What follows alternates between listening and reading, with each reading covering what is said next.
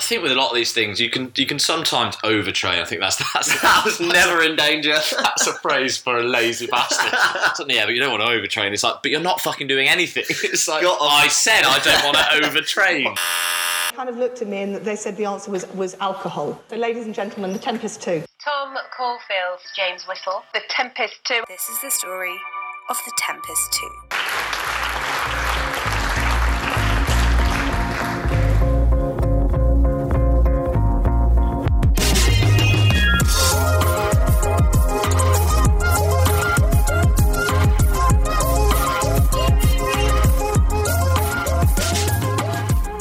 We live? Yeah, we go. Yeah. Hello and welcome to episode 6 of the Tempest 2 podcast.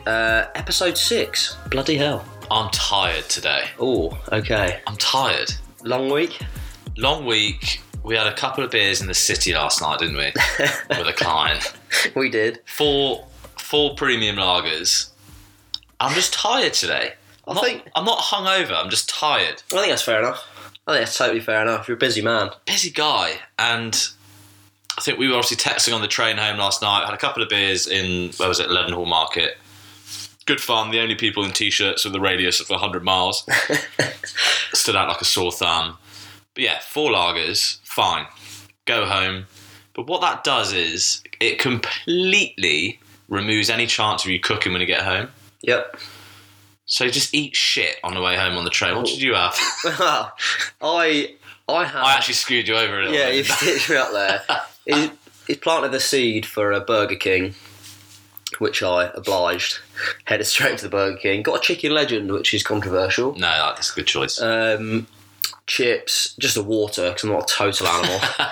And it was fantastic. And then got a text from you, and you'd gone for a bagel. Oh, I was in Burger King queue, and the queue was big, and there was a little bagel place next to it in Waterloo Station. I was like, well, do you know what?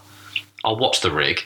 So I got a chicken and avocado bagel. But then I arrived back home, or got to Surbiton, and was still hungry. Yeah. So I went to M&S and bought a wrap as well. So probably cancelled it out. Good. But justice.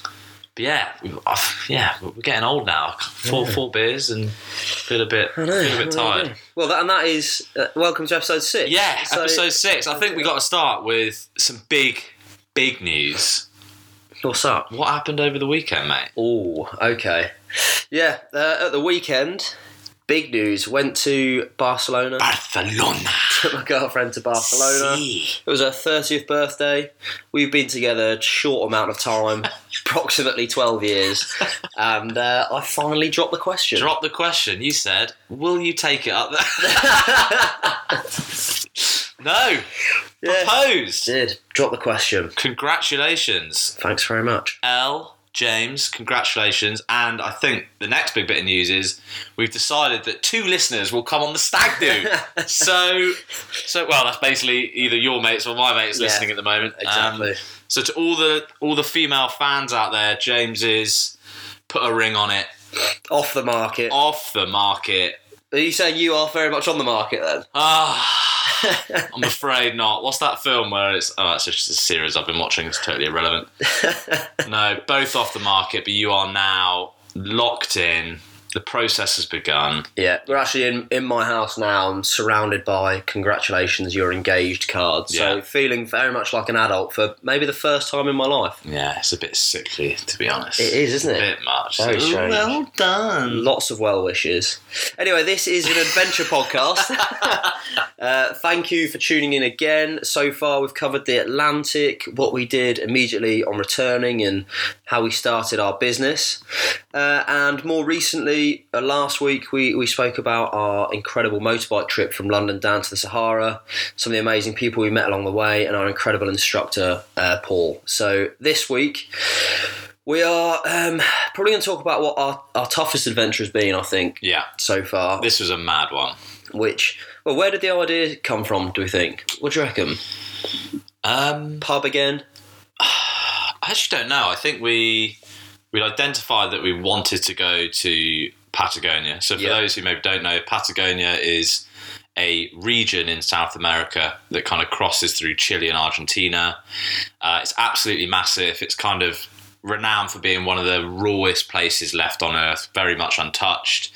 And think we identified we wanted to do something there, and then we started to try and form some kind of adventure just around that location. And we landed on what was a world first, I guess, adventure triathlon. Yeah, we've got good background in triathlon. Yeah. Good. Years of experience. And ultra endurance events. So love running. I think love running. Boy, oh boy, am I a runner. Woo. Not been the same. You try and stop me running. Not been the same since that run. But we basically, sat down on Google Maps with a couple of beers and just plotted out what we thought we wanted to do. I think it started off as a bike ride, as an epic bike ride, and then it just morphed its way into us trying to create the ultimate way of experiencing Patagonia, which I guess ended up in being a 1,600 kilometre cycle from the north of the region down to El Chalten, which is like the classic famous alpine town at the base of the Fitzroy Massif. Then into a 65 kilometre ultra run around this famous trekking circuit called the Wemmel Circuit. Hanging. Which is, supposedly the toughest hike in the region. And then we ended up doing 100 kilometre stand-up paddleboard, which is years of ridiculous. experience in that as well. Years of experience. Never been on one. Which is just ridiculous. So on this episode, we're going to talk about the kind of planning, the sponsorship, the training that we did, and our first leg of that adventure, which was the 1,600 kilometre cycle. So we're going to split this adventure into 3 episodes, much like the row. We're going to do each discipline because each deserves its own episode, because this was an absolute mad one. And to kind of give you a background, so we obviously had this thing set out. We then went out to brands like we always do, and we ended up working with Trek Bikes. Nike Training came on as a partner. STA Travel were our kind of travel partner. We worked with a company in the US called Narbox, which was this incredible bit of kit that basically allows you to store all your photos and videos on this tiny little device. Workshop Coffee. Yeah, we had actually a really good roster of brands on board. That was amazing. Everywhere we were looking on the adventure, there's a partner that all fit in, and that's like something that we really want to make sure of when we do it, is that any adventure and the partners that we work with have to fit in and make that adventure easier or more enjoyable. And in this case, they all added value in more ways than one. And Red Paddle, obviously. Yeah, and obviously, Red Paddle Company as well. So they all had a firm place there, whether it was the trailing element beforehand with Nike or the booking of the logistics, which was mad at STA Travel, helped out with that, all the way down to the daily coffee that we were grinding with Workshop. So that was pretty cool, actually, looking back on the roster of brands that we worked with. Yeah, and what was the training like? I can't remember. So I think that the first thing that was in our head was this cycle, obviously, because it was the first part of the triathlon, but also 1,600 kilometres was just a distance that we hadn't even comprehended. It was going to be made up of 160k or more a day, which did end up being more, and they're all just distances that we'd never done before. We'd done bits and pieces, like very little, probably not much further than 30, 40k, a couple around Richmond Park. Yeah. And we didn't. I think maybe we trained a bit wrong, actually. Trek were kind enough to give us this amazing bike.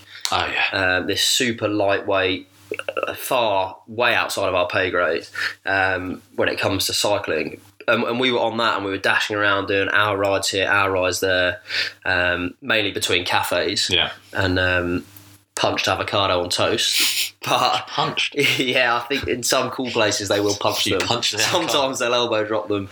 Elbow avocado on toast is a new one in the southern region of Barcelona. Okay. Yeah. Nice.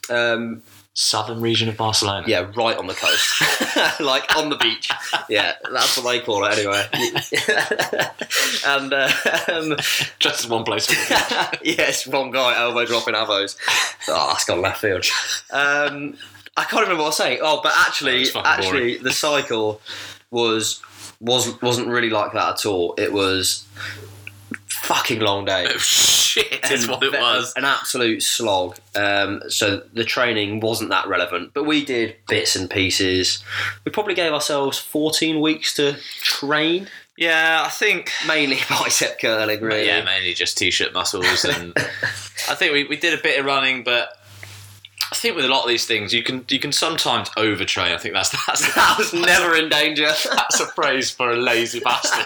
It's like, yeah, but you don't want to overtrain. It's like, but you're not fucking doing anything. It's like, I said I don't want to overtrain. I've got to shout out my brother on this, who lived by the exact same values when he was running the London Marathon a couple of years ago. As soon as he signed up, he was more conscious of overtraining than training at all. So it's a real thing, and we just didn't want to happen. Did It's smart, and I think you got to look after yourself. Exactly. And if you don't like doing something, don't do it, and just do it and hate it for a short period of time. We rather than wanted, for a year. yeah, we definitely didn't want to get injured in the lead up to it. No, definitely not. So we made sure we got injured doing it. And it's by cold training there, up. so we made sure we were heavily overweight. Had that insulating layer of fat around us, which was good. Big arms, fat stomach, shit cardio. Yeah, exactly. No, I'm joking. We were in all right shape when we went down there. But the day we left, the kind of 48 hours that ensued was probably a bigger test than the actual adventure itself. It was absolute carnage. It was carnage, wasn't it? So we got on this flight, all packed up. We got our huge paddleboard bags, all this kit. Our bikes are in these boxes being shipped there. So we got a ton of stuff. Get to the airport. You didn't have an Ester, so that was the first thing. So we had to get that sorted, which was a bit of a panic. And then we flew to Miami. We had a stopover in Miami. We actually...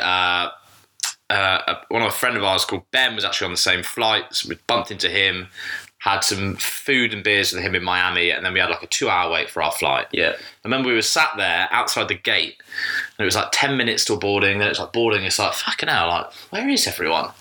And it was like, ding dong, last call for Mr. Caulfield and Whittle, and it was like, oh, Wrong gate. shit, wrong gate, and it was about a 15-kilometre run to get to this plane. And we must have set a European record, at least a European record. We had to absolutely shell it to this gate.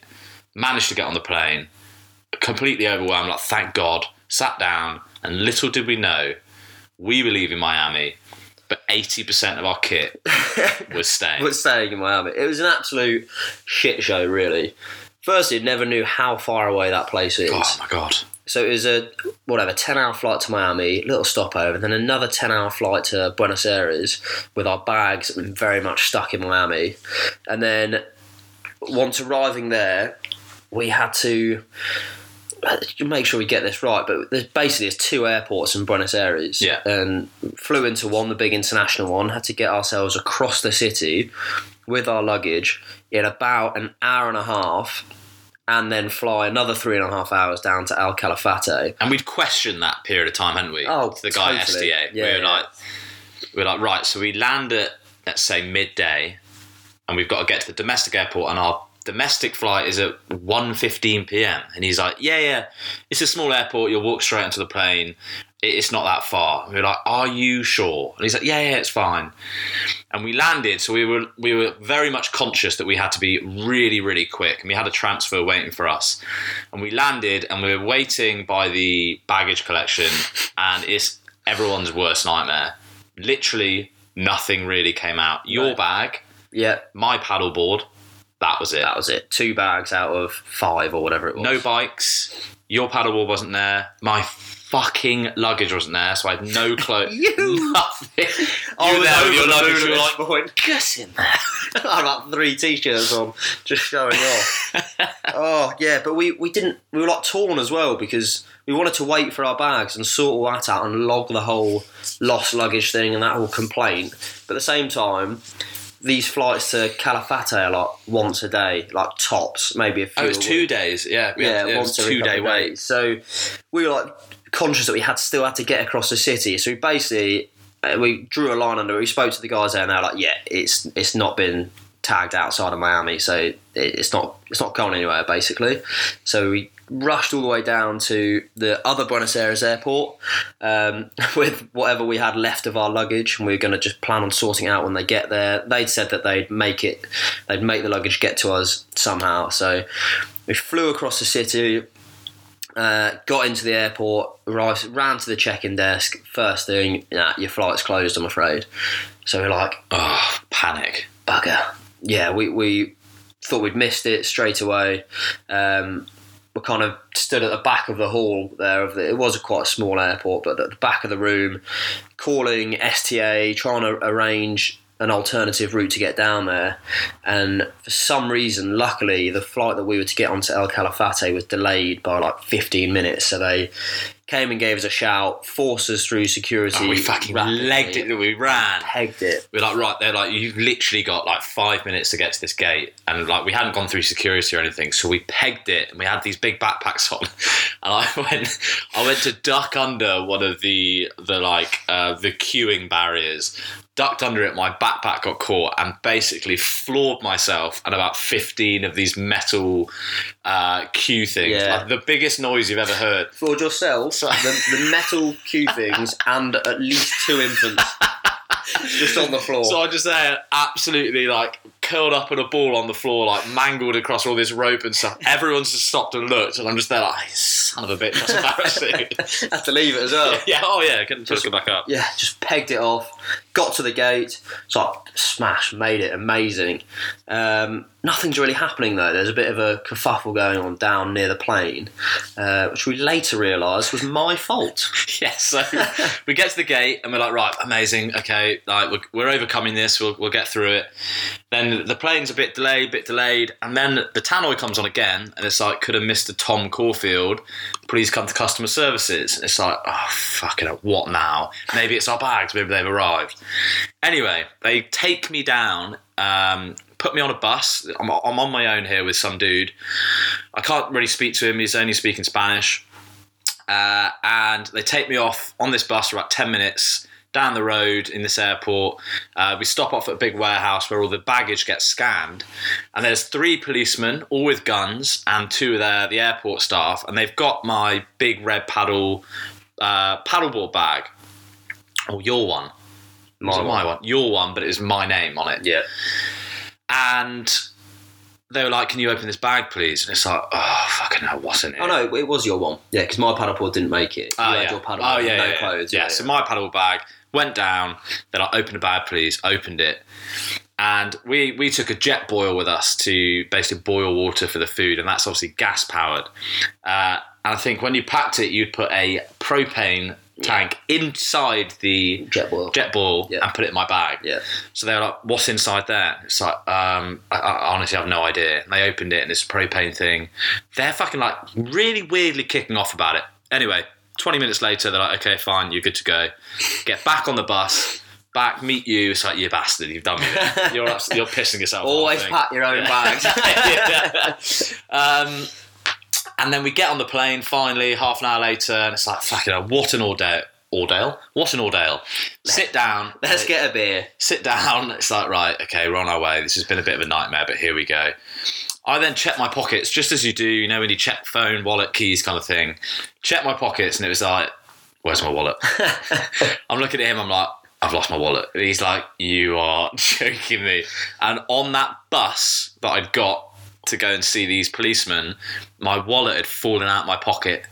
So I'm on this plane like, can I go back and get it? They're like, nah, we're taking off. It's like, oh my God, it's the worst day of my life. This is the worst day of my life. Like, fuck everything. It was brilliant. It was an absolute calamity though, wasn't it? It was awful. Absolutely awful. And we landed into El Calafate. Yeah. Went to this tiny little hotel, and then this procedure to try and get our... Oh my God. Who did we fly with? Was it United or American? No, I think it was British Airways, and then that they'd like use American Airlines plane to get us over there. And basically, they found our bags, they had it all and stuff, but we are at this point like hours away, 1,000 miles away in El Calafate, and they're not going to release our bags unless we had like this signed document and our passports there. It was something to do with, so they flew them down to Buenos Aires, and Argentina is just a weird fucking place for customs thing, yeah. It's so weird. But anything coming in, they just think you're going to sell it because it's like a big thing over there anyway, like inflation and whatnot. And they were like, we managed to get hold of American Airlines, who were just shit the whole way through. And we're like, we need our bags, like now. And they're like, okay, they're in Buenos Aires, they're not releasing them. You need to go with a signed document and your passport. And it's like, we're in fucking El Calafate. Yeah. Like, we're miles away. So we put out a shout on our social media saying, does anybody know anyone in Buenos Aires who can, we can sign a form, scan it to them, send our passport scans, then go to the airport and release our bags.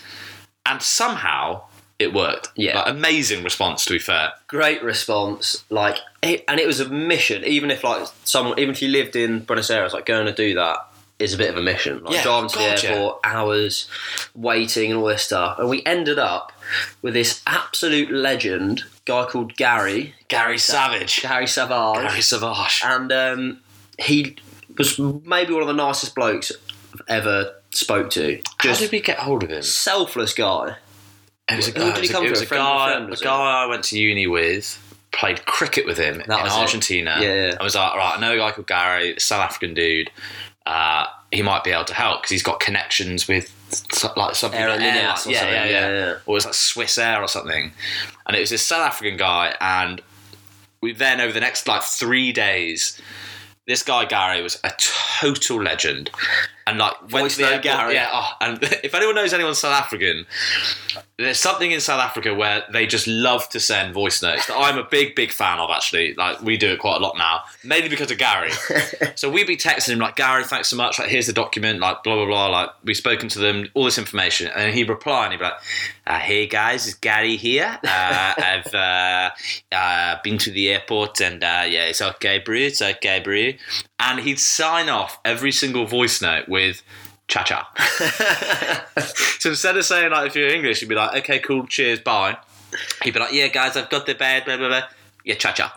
And to this day, every single voice note we do, we sign off with, okay, cha-cha. It's really stuck. The legacy lives on with Gary. But the guy, he actually fully sorted it out, and it wasn't just as simple as then getting all the bags to us, because there was bike boxes that actually, with the amount of time it was taking, we needed to start this whole thing because we still had 20 days or whatever it was, or of loads of exercise ahead of us.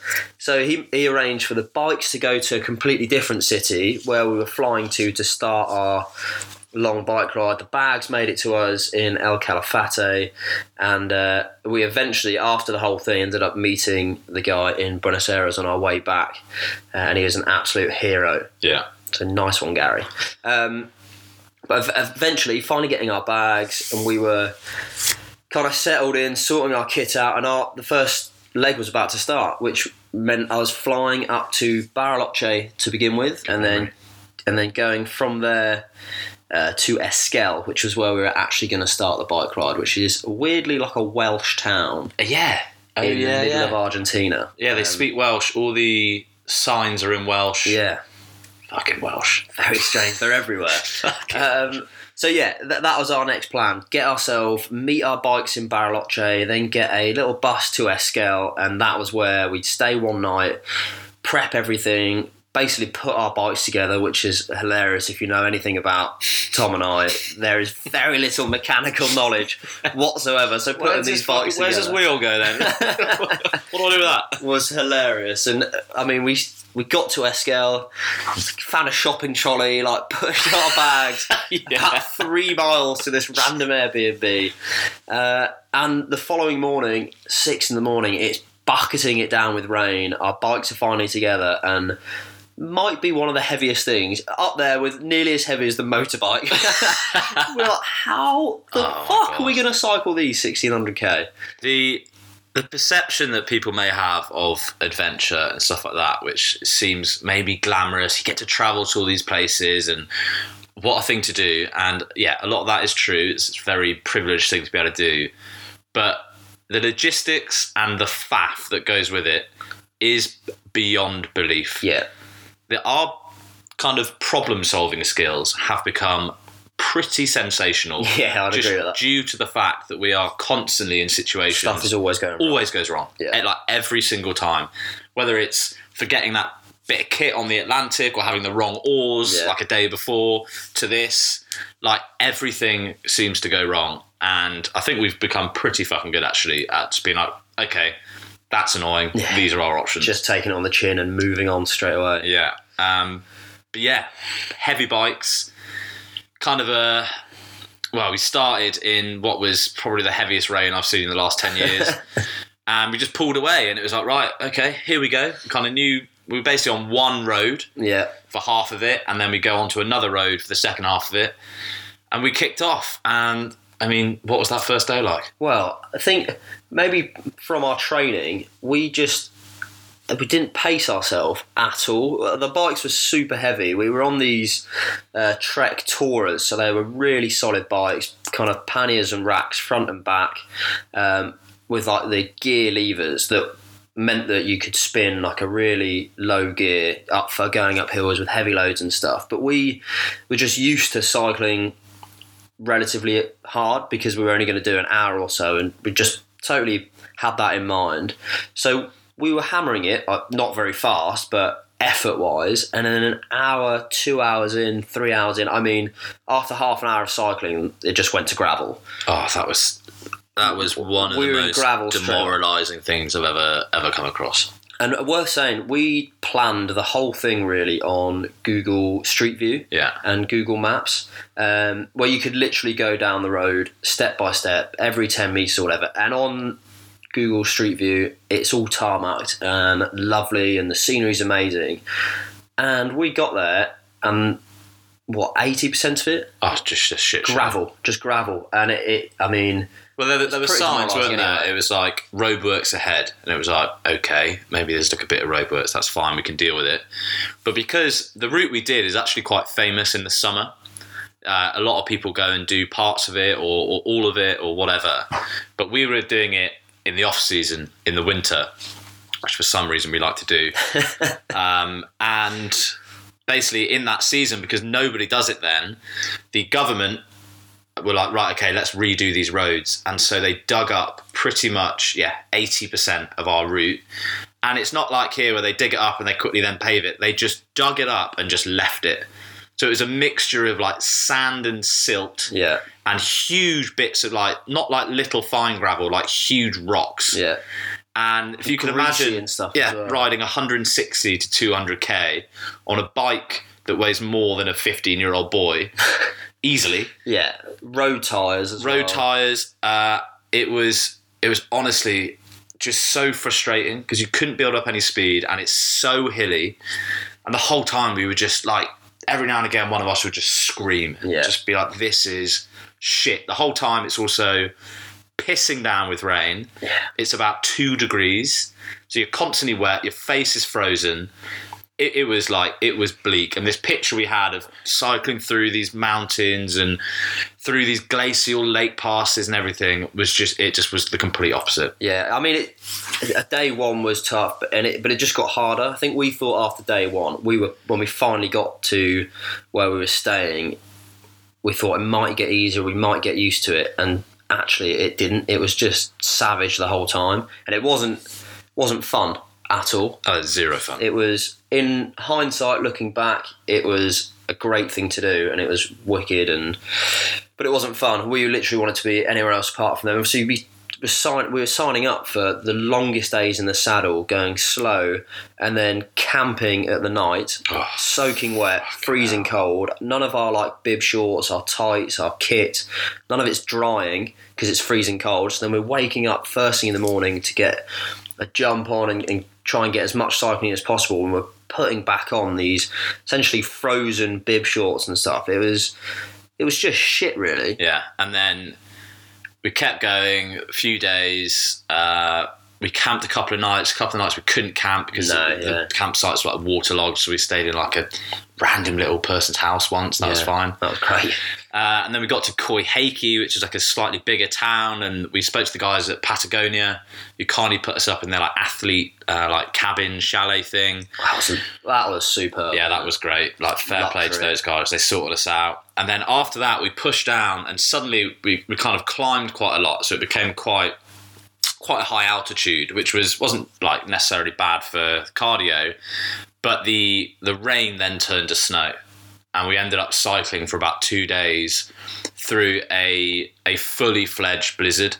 The wind in Patagonia, for those that don't know, so Patagonia is the second windiest place on Earth outside of Antarctica. Like the wind is like famous, and if you've got a headwind on a bike where it's a blizzard, like you literally don't go anywhere, and you're putting your full noise on the pedals, and you're barely moving, and the whole thing was just an absolute test. Oh yeah, you took a little spill in the snow. I fell over. Punctures. You got a puncture probably 3 times. Yeah. Didn't take a puncture repair device, so you had to do it with the arm of a coffee grinder, which was very resourceful. Yeah, thank you for that. Lucky you could do it. I can't change a puncture to save my fucking life. Yeah. I'm the worst adventurer in the world. No, well, the fact that I was the mechanic says a lot about both of us. But yeah, it was. Oh man, it was brutal. We had one final massive climb, or at least it felt like that. There were definitely more to come, but our last big one, and we finally were cruising down this hill that was like a 20-kilometre downhill, just to finish the Route 7 is the famous road, and we got to the base of this hill where this little town was. Just wanted to do another 30 or 40k that day before sleeping, and we just came across this road closure. And there was no way around it. It was like there was no option to go through it. So we actually had to turn around, cycle back up halfway up that hill. So then 12k back uphill, reroute completely, and end up joining what was it called? The other road, the Route 40. Yeah, so we had to go back up, and I tell you what, we're lucky to do this in this day and age, because we hit that road closure, got on our phones, somehow had signal, which was quite rare, and then looked at the maps, and it was like, right, what is our option here? And there was a lake, a huge lake nearby, and there was a ferry that crossed that lake once every 2 days, and that went to a place called Chile Chico or something, which means we could then go east and join the Route 40, which was kind of the second half of the ride. So we were like, right, let's head down to that little port on the edge of this lake, see what the deal is with this ferry, because that's the only way we can go back, or carry on the way we want to go, without having to go probably 100 kilometres back where we come from. So we cycled back up this hill, went back down, arrived in this port, and this ferry's pulling up, and it's like, no way. And for once, we had the luck on our side. Yeah. We got on this ferry, we literally pulled up, rode straight onto this ferry, paid like a tenner, and it took us across this lake. If we'd missed it, if we'd sat down for 5 minutes, we would have missed it, and we would have had to wait 2 days there. Got over on this ferry, cool, we're sorted, headed east, and then we hit the Route 40, which was it's amazing actually, this country, or this region even, for the contrast that you can get by moving 100 kilometres from west to east. Yeah. We've been cycling through lush forests, snow-peaked mountaintops, glacial lakes, incredibly damp, amazing scenery. And then a day later, we were in this barren desert. Yeah, it was, on the Route 7, the first bit that you just mentioned, we had, there was cows lining every road. Some of the biggest cows I've ever seen. Those cows are on the juice over there. It's mad. And you can see why they're famous for steaks in Argentina. Holy shit, they some of these cows. lie in the middle of the road. They're not moving anywhere, so we weren't going anywhere near them. A couple of times we just waited for about an hour for them to move, and then eventually gingerly made our way past. There's random houses dotted so sporadically, with 100 miles between them, that I guess these gauchos live in, and they've got dogs, working dogs that we'd cycle past. There'd be a pack of dogs that would come out, just go absolutely nuts at us, follow us for 2 miles, and then just disappear again. We'd be like, oh, look, a dog, and it's like, it's just like, ah! So we'd be absolutely knackered after trying to go as fast as we can. Such little bastards. They clearly didn't want to properly bite us, because they could have, but they just stay on your back wheel for so long. We're tucking in. It's absolute aero mode, just trying to get away. I'm trying to dust James so he's on the menu. It's just an absolute, it's just carnage. But it was amazing to see how it went from total mountain region to total desert, and I think we crossed the Chile-Argentina border 3 or 4 times. Yeah. Back and forth as the road kind of weaved, and then when we finally got the Route 40 is basically in Argentina the whole way. So we went from all this luscious landscape and these cows and dogs and a lot of vegetation to absolutely nothing. Just this one straight road, maybe the bleakest road I've ever seen, and a very rare car. It's called the Patagonian Steppe, isn't it? Yeah, that's and it. It's basically this one road that goes essentially from the very, very south of Patagonia to the very, very north. And it is literally a strip of tarmac, dead straight through this desert. There's no plants, there's no towns. When we were looking on Google Maps beforehand, there was these images, these kind of the outlines of these big lakes, because we obviously were self-sufficient. So we had to basically plan where we'd get water from. And on the Route 7, it's fine, because there's loads of waterfalls and glacial lakes, so you've got fresh water everywhere. And then suddenly you're in this barren wasteland. And luckily we clicked on the satellite image of it, and we actually saw all these lakes and rivers, they've been dried up for years. And so we were then trying to figure out, okay, we need to make sure we don't run out of water. And we'd be like, right, there's a petrol station 200 kilometres in, so we've got to make this water last for 200k. And it was actually quite a lot of logistics. And we were told beforehand that this area of Patagonia, that we didn't really get signal in many places, but this place is there is no signal. A vacuum, wasn't it? Like nothing. And obviously no signal on our phones, but our GPS wouldn't work, which is, our GPS is meant to work anywhere in the world, and we'll speak about that in the next episode, because, we'll tell you why it didn't. And so we were completely off the grid, so we knew that if we got stuck, we were in a bit of trouble, and we'd go a whole day without seeing a car or a truck or anything. And it was actually a weird few days, because it was tarmac, so we were over the moon, but it was just the same view, just sat there, and I remember we did 20 minutes on, the guy at the front, because we're going into a headwind, then 20 minutes off, you sit behind the wheel, and we just do that all day. Yeah. Then we'd stop at the side of the road, set up our tent, eat some food, sleep, get up, and it was, what was it, 3 or 4 days on the Route 40? Yeah. And it was bleak, but a totally different bleak to what we'd had previously. The best thing about it was when we eventually kind of made a right turn off it towards the lake, basically where you start heading back towards the ridge of the mountains. And then I think we were about maybe 50 miles away from our final destination, which was El Chaltén. And then we kind of just crested this hill, and you could just see the ridgeline of the Fitzroy Massif, which is very famous, and I guess a lot of people now know it from the logo behind of the Patagonia brand, the Patagonia logo. But that is called the Fitzroy Massif, and it stands out because it just pops up out of the desert. You can see it from 50-60 miles away. So to see that and know that was our destination, it kind of gave us a bit more of a massive bump. I mean, it was still windy as hell. And that those 50 miles, we ended up doing it in or when we saw it, we had one more night, and then the final day was 40 Ks in. And it was absolutely amazing. I think that the life that being at the bottom of the Fitzroy, knowing that was there, gave us was epic. And that started to make it be kind of worth it. And then we started to realise how far we'd come, and it was a totally different landscape to where we left at the beginning. So it was quite cool.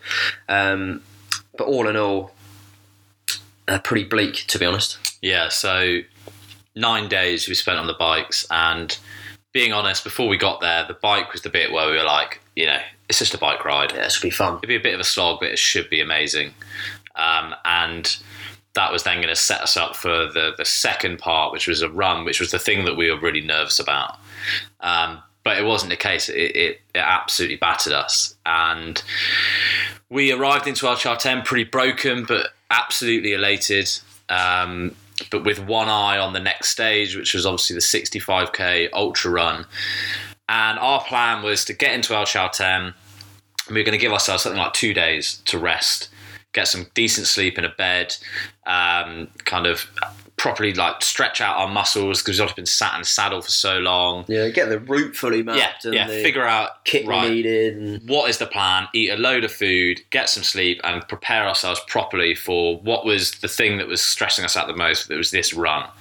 And that plan got dashed immediately. Yeah, unfortunately, as per us, the weather wasn't on our side, and it meant that, there was no break to be had, and we had to leave. Within a few hours of actually arriving in El Chaltén, we had to jump straight into the next leg of the adventure.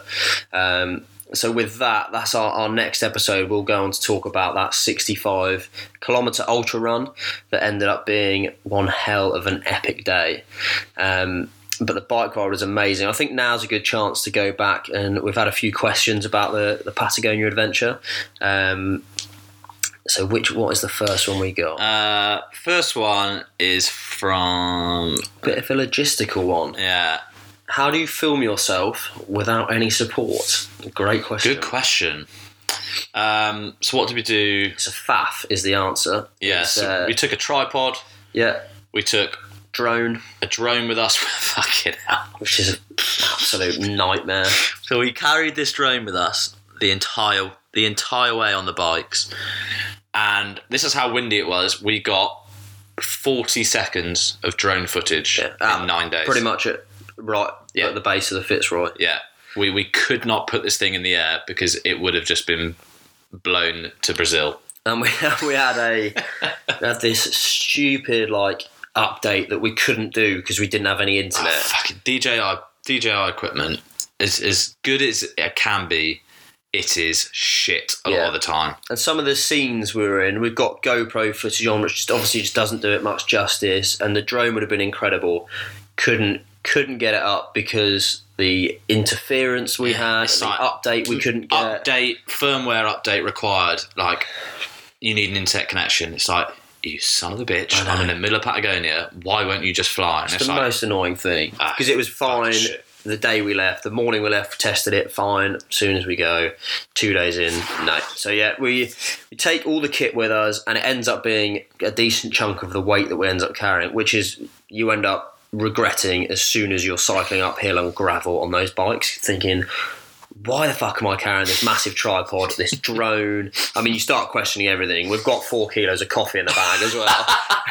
We've got canned wine that we... yes, we had a canned wine sponsor. We partnered with Union Wine, which is an incredible wine from Oregon. But obviously we took, like we were saying in the last few episodes, we celebrate big days and wins. So we carried about 2 litres of Pinot Noir. Just what you want, a nice can of Pinot Noir after a hard day on the saddle. So yeah, we carried all of our equipment stuff, and you've got to try and keep an eye out for it. And it's really difficult when you're knackered and you just want to get to the next place. And we just kind of said that from the beginning, that we have to be on it. We have to stop when we see a place that we want to shoot. So we did. We'd stop somewhere, we'd get the camera out, set the tripod up, walk back, start filming. We had a remote so we could film it as we went past and take stills as we went past, and then we'd cycle past it until we got out of shot. Then we'd have to turn around, come back, pick the camera up, tripod, pack it all again and get on our way. And it's not a huge time burden, but it just gets you out of your rhythm. It takes longer than you think. Yeah. You're probably looking at 20 minutes to shoot anything. Yeah. And it's always that balance, because we're there to do a job, as in we need to do this amount of miles, we need to get to this place by this time, we need to actually complete this adventure, but at the same time we've got deliverables to the brand, so we need to shoot content. And it proper divides. In your head you're just like, the last thing I want to do now is fucking stop, get off my bike, set this stuff up, cycle past it, come back, pick it up, and it breaks any rhythm. And it's a constant battle, because anyone who's done that kind of thing, the last thing you want to do is whip a camera out and speak to camera, because you're absolutely papped. Yeah. You're in a bad mood, you're cold, you're wet, and you've got to kind of try and articulate that. Yeah, you think you're saying the same thing every day, because you're just in a bleak mood every day. But yeah, I think we definitely got better at it. We did quite a good job, I think, of it, to be fair. The content was good from it. We made 3 episodes, which I think we were pretty happy with. It's never going to be... Unless you've got a support queue, it's never going to be super cinematic, super moody. It's very, very raw, kind of to camera. Because if it's too overproduced, it shows that you're not really in a hole. If you've got time to go and do that, then it's probably not hard enough. We also don't really have the skills. Yeah, and we haven't got a clue. We just shoot on auto. But yeah, it's always a very, very, very tough thing to do. So yeah, it's a good question. Yeah, I like that. Second one, what was the routine and how many kilometres per day? Routine, So- what was that? Wake up in the morning, the tent, go. Yeah, like we mentioned earlier. So say we'd get to somewhere, it's dark, we've got the head torches on, set the tent up, and we took an talk about the inflatable tent. tent. Yeah. So Oh my god. we took an inflatable tent to the second windiest place on the planet. Which is amazing because in theory there's no poles that can snap. The tent can't break. It's going to be bomb proof, and it was bomber, but it also then lacks structure in any way whatsoever. And the wind, it wasn't like random gusts of high wind. It was constant. So we'd get in the tent, and the tent would just be laying on us, blown by the wind, from the moment we go to bed to the moment we wake up. And it was like getting beaten up by the tent every night. Well, it's like being waterboarded. Like, there was a few times you wake up, and quite a lot of the time, my side of the tent, we have sides of the tent, like a couple has sides of the bed. The wind was coming from one direction, so it was one direction. Woohoo! Big fan. What a band. The fabric of the tent would just be like over my face, essentially choking me to death. And then James would wake up and be like, oh, I'm barely getting any fucking sleep here. And he'd look over and I'm just there looking at him like with this fabric on my face, like, don't you even think about it. Yeah, I lucked out, I think, on the tent positioning. Strategic, to be fair. It was hard. It was hard to sleep. We got so little sleep. Yeah. So the tent was, I mean, funny at first, then very, very annoying. But yeah, put that up. You kind of cook on the jet boil, just freeze-dried food, which was, again, very reliable, amazing, did an absolute job. Go to sleep or lie down and get beaten up for a few hours.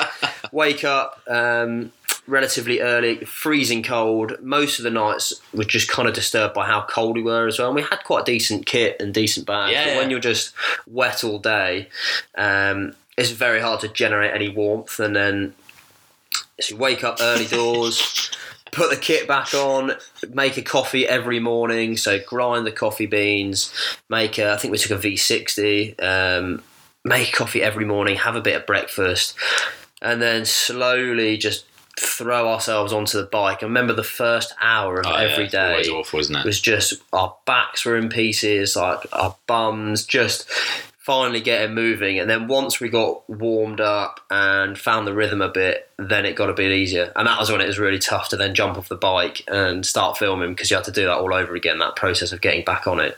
So that was the routine. There wasn't too much to it. We listened to podcasts actually, and audiobooks, was it? On Yeah, a couple phone. of audiobooks. Headspace we listened to actually. Yeah.